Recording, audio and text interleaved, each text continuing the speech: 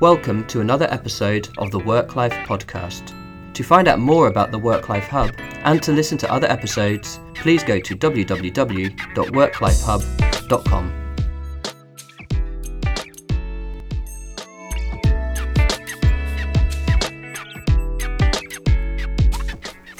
Welcome to another episode of the WorkLife Hub podcast. I am your host, Agnes Uherecki. If this is the first time that you are tuning in, let me just say a few words about this podcast. We speak to authors, researchers, business thought leaders, for them to share their knowledge and insight on work-life balance, leadership, culture change, and organizational development. In our work at the WorkLife Hub, we help companies reform their workplace to create a culture that embraces diversity and work-life balance. We are passionate about building vibrant and engaging workplaces that are great for employees and customers. If you would like to get in touch with us, you can do this via Twitter at WorkLife Hub, on our LinkedIn page, or on our website. We're always happy to hear how you like the podcast or any other ideas that you would like to share with us. And now, on with the show. Welcome to the listeners of the WorkLife podcast. This is your host, Agnes, and I have today the great privilege and pleasure to be joined via Skype by Sarah Jackson. Hello, Sarah. Hello, Agnes. Sarah Jackson OBE is the Chief Executive of Working Families, and she has led work-life balance campaigns and culture change for over 20 years. Sarah is an acknowledged expert and has worked on pushing for positive change in the way working parents and carers can really benefit from and request flexible working, maternity and paternity leave, and fathers' rights at work. So we will be speaking to Sarah mainly about the 1-year anniversary of the new Shared Parental Leave legislation in the UK. But before we do that, Sarah, may I just ask you to give listeners a little bit more insight into your passions and your role and how you got to being the chief exec of Working Families? I got here because in 1994, my elder child was 3, so she's 25 now. And I joined what was then called the Working Mothers Association as the chief executive on a 30-hour-a-week contract because I didn't see then, and I don't see now, why work should prevent you from having an engaged and active family life. And equally, I didn't see then and I don't see now why having a family should restrict your ability to find interesting and challenging work that suits your skills and abilities. So actually, I've never worked a conventional full-time week since 1994. I've done job split, I've job shared, I've consistently worked reduced hours. And so I suppose what I would say is that my passion is to make the kinds of choices which have benefited me and my family and the organisation which employs me available to everyone. And my role as chief executive here at Working Families enables me to engage in every aspect of the work which Working Families does. I couldn't agree more. And maybe just explain a little bit to listeners, what is Working Families? Well, Working Families is a UK charity, and we want to change the world of work so that it works for everybody and for every organisation. There are 3 main service strands. The first is our legal advice service. That's a free legal service that's delivered by phone and by email. And we help about 3,000 parents and carers every year. We'd do far more than that if we had the funding to be open for longer through the week. About half of those we call have got issues around pregnancy and maternity. About a third have got questions and difficulties around flexible working, and about a quarter are asking us about in-work benefits. And you get quite an overlap between those 3 categories, obviously. And we also provide lots of information about employment rights and flexible working on our website. Then the second strand of our work is working with employers. This is about making collective change. So if somebody calls the legal advice service and we can sort their problem out, we've made a change in one person's life. But what we want to do is work with the organisations to try and make change for everybody that's systemic. And so we're helping our employer members to turn work-life and family-friendly policies into effective practice. So helping them move towards high performance via great employment practice. And to do that, we have a robust benchmark. We recognise best practice via annual awards, and basically we've got a great network of leading edge employers in the UK. And then the third strand is research and policy work. And that's really about moving the thinking, moving the agenda along. So we do an annual survey of parents, which is called the Modern Families Index, as well as doing work that's much more focused on the workplace. So, for example, we published a review of shared parental leave practice, or we did some research into the impact of work onto personal relationships, and then also the impact of the strength or robustness of personal relationships onto work performance. And then we also pull together or coordinate a group called the Families and Work Group. That's about a loose coalition of about 30 voluntary sector organisations and trade unions who are interested in that overlap between work and family life. And there we're working with policymakers. So we had a lot of input, for example, into the development of shared parental leave. And more recently, we've been giving evidence to Parliament on the gender pay gap and on maternity discrimination. So those really are the three legs of the milking stool, if you like, which together give us a really holistic understanding of work-life balance in the UK, both from the family perspective, the employer perspective, and the policymaker's perspective. Thank you very much. And just as we were discussing in our pre-podcast conversation, I mean, I've been following the wonderful work you're doing since 2011, and I can only encourage everybody to go and have a look at your website if they haven't done so yet, because there's just such a wealth of information and based on real research and evidence. So it's absolutely worth keeping an eye on it. Now, maybe if you'd like, we could zoom in a little bit on this shared parental leave, because of course it's a policy experiment in the making. It has been now 1 year old, and I've seen you have published in January a policy brief about it as well. And I have heard you a number of times on the BBC and other shows throughout the unfolding of the leave implementation. So I'm very curious about different aspects of that. But before we do, I just wanted to share with you that also the OECD has published just now in March a policy brief actually on parental leave. Where are the fathers? This seems to be maybe the holy grail of work-life balance, the fathers.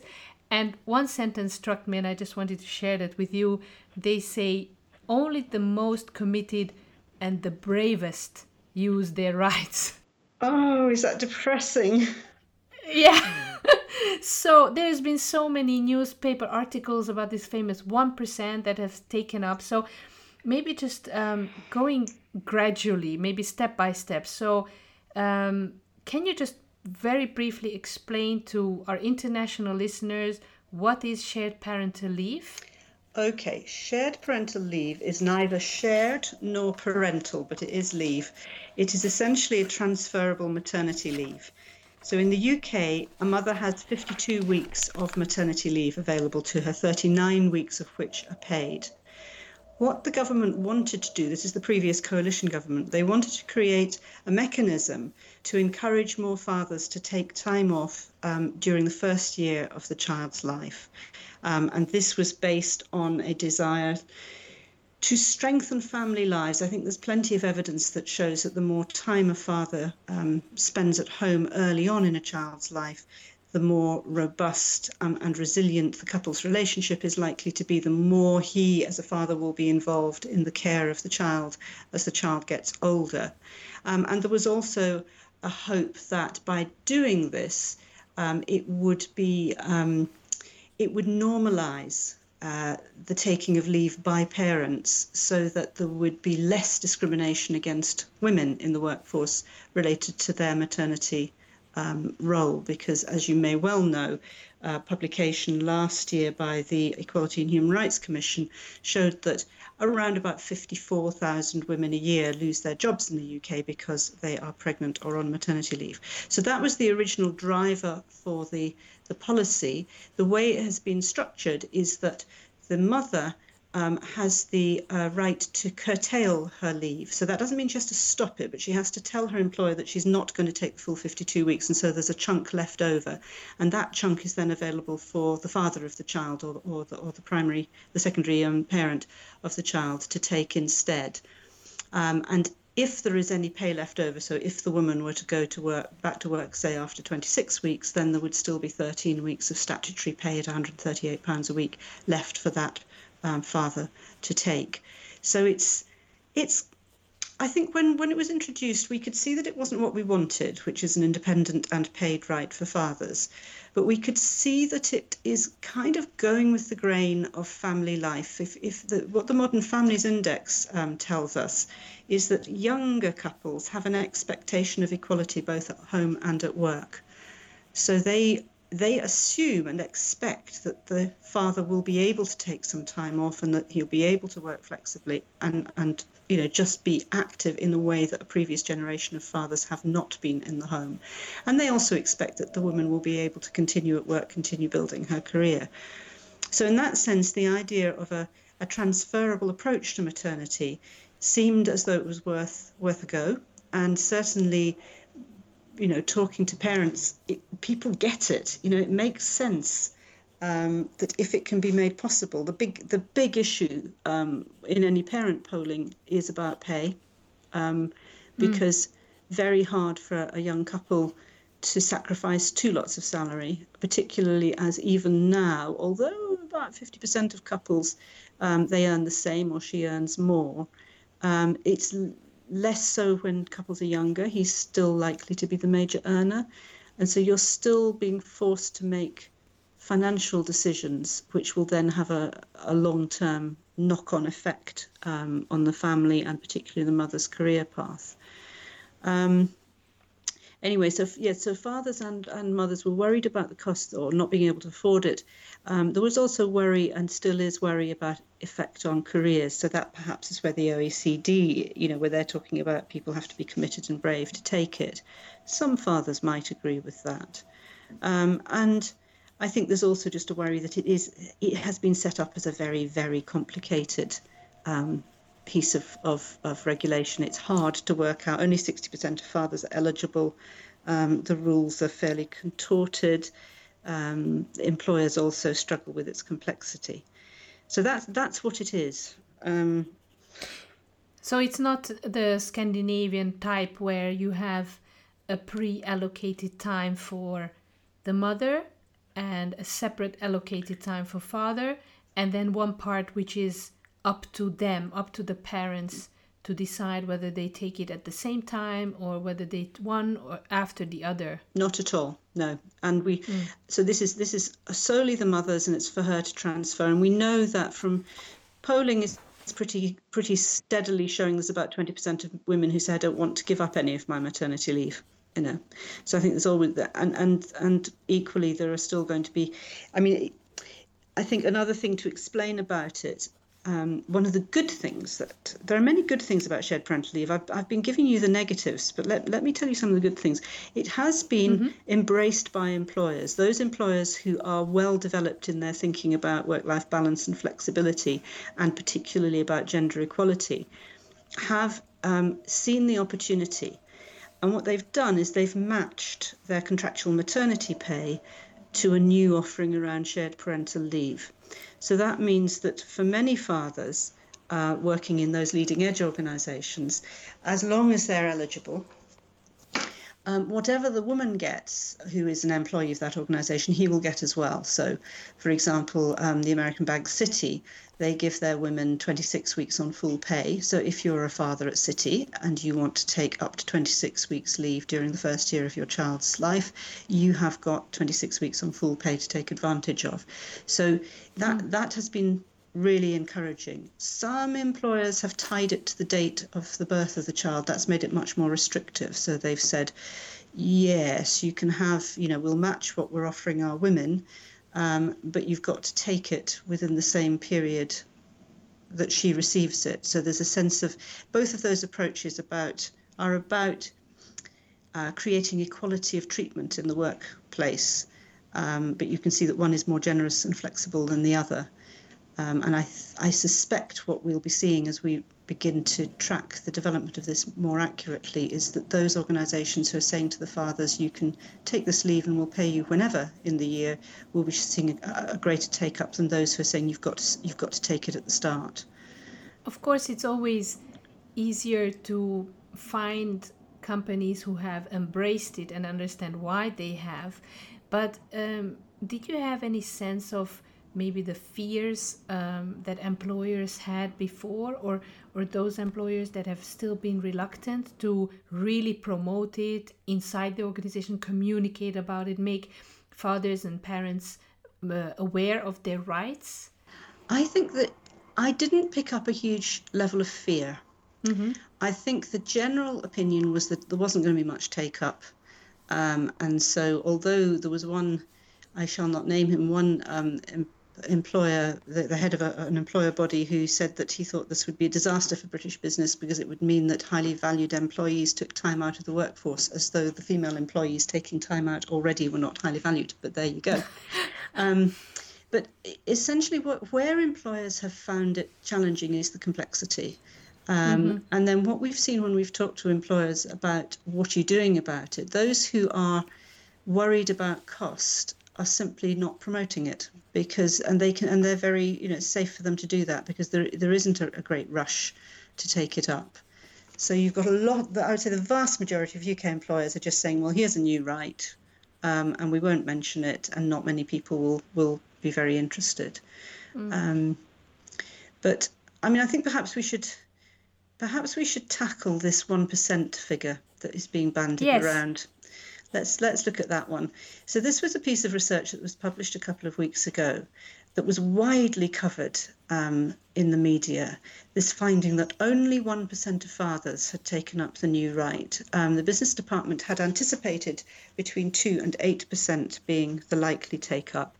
Our employers who are paying shared parental leave are expecting to be closer to 30.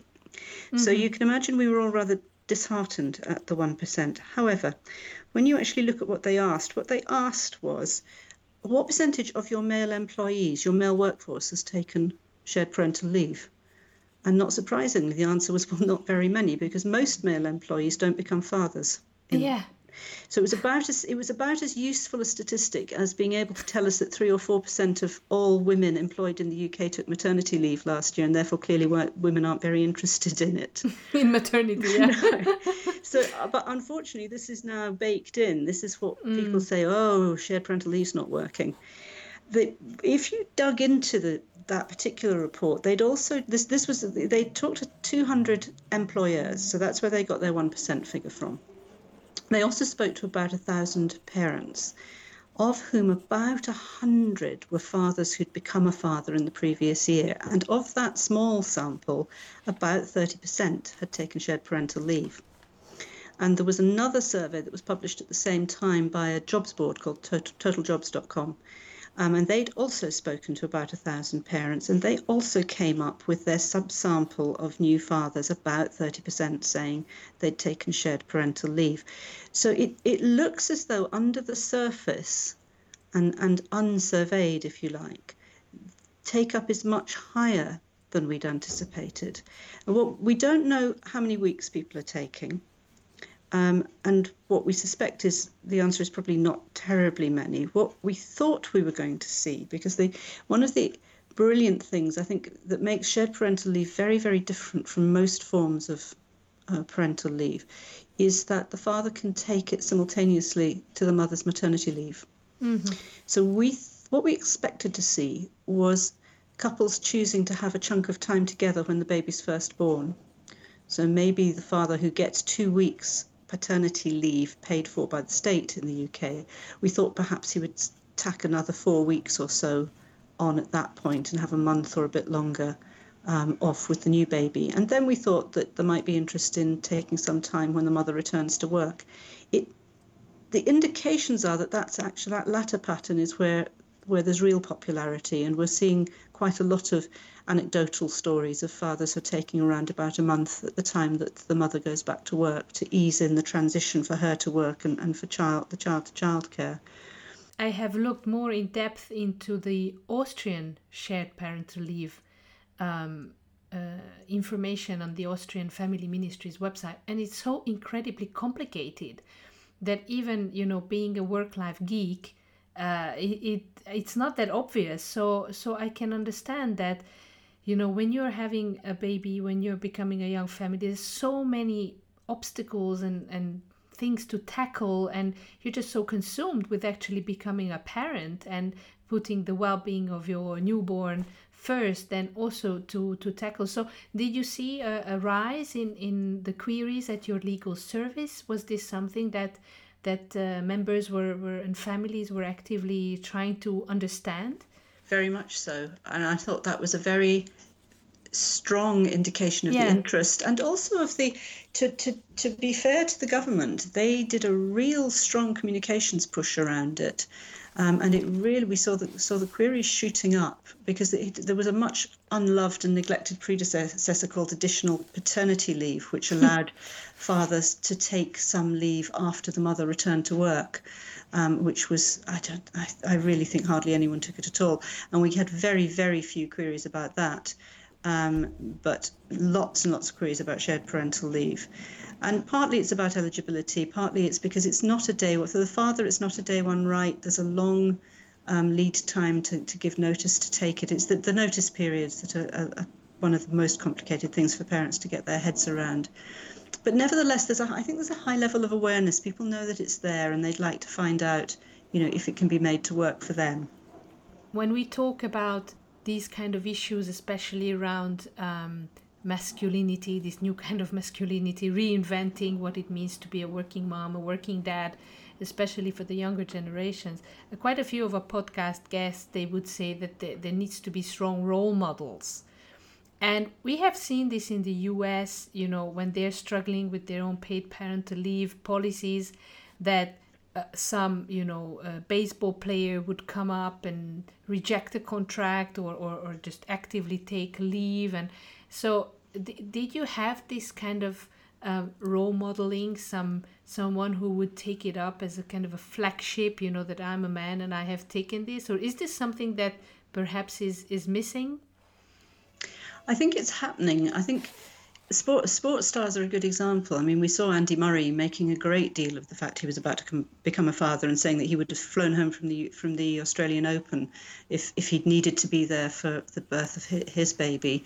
And last year we've had cricketers, going home from international tours because their wives were about to give birth. So I think that's a very useful cultural role modelling that's going on, just again showing you that there's an expectation of equality and sharing among couples of that generation. What you're actually seeing in the workplace, I think we've had some very interesting case studies and blogs and interviews. There's one on our website from a young father who works for a city law firm, where they are saying that, yes, I mean, I think they do understand that they're role models, because and that's really important, because what you're wanting to see in your workplace is someone like you. And we've known that it's important for women. I mean, we've always said for women to have the confidence to rise up through their career, they've got to be able to look up through the organisation and see someone who looks like them. And that's why very senior role models are not actually always that useful, because you can look at somebody who's on a multi-million-pound contract and is absolutely flying, and you can look at them and say, well, she's probably got 3 nannies and a house husband, and that's not my life. And so it's going to be equally important for young fathers to look around their workplace and see men at different stages in their careers who have taken shared parental leave. And I think that ties in with the investment that the leading companies are making in communication, because it's really important for the organisation to make it clear not just that the right exists, but that fathers are positively encouraged to take it. And that is what we've seen in some of the organisations we work with. It's fantastic communication campaigns, and then once people have taken it, they are then blogging and being written up and promoted within their organisations as the early adopters of shared parental leave, to make it okay for other people to do it. So really to try and tackle that notion that you've got to be committed or brave. Actually, all you've got to be prepared to do is be a little bit different. Be the first person to do it in your team or your department. Wonderful. And that way, yeah. Yes, this is. I think this is so touching as well, and I think this, just as we say that there needs to be a critical mass of women on boards to make it a diversity of women who are on board. So it's not just the woman.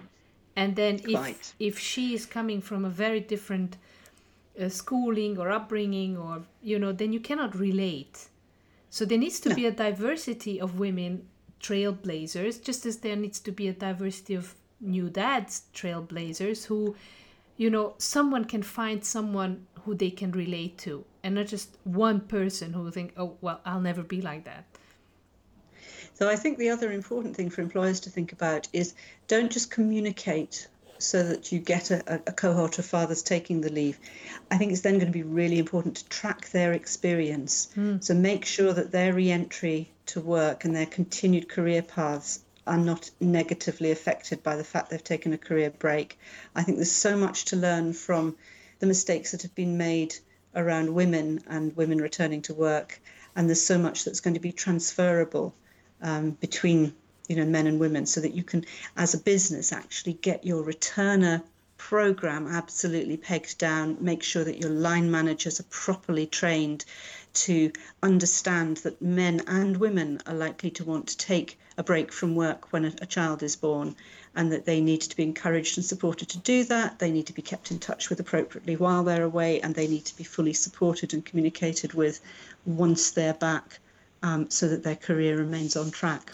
Absolutely. This is such very, very important advice and insight that you have just given. So unfortunately, time is running always way too quickly on the podcast. So I just wanted to also say to listeners that in the show notes, we will put all the links to working families and how they can get in touch with your organization and Sarah.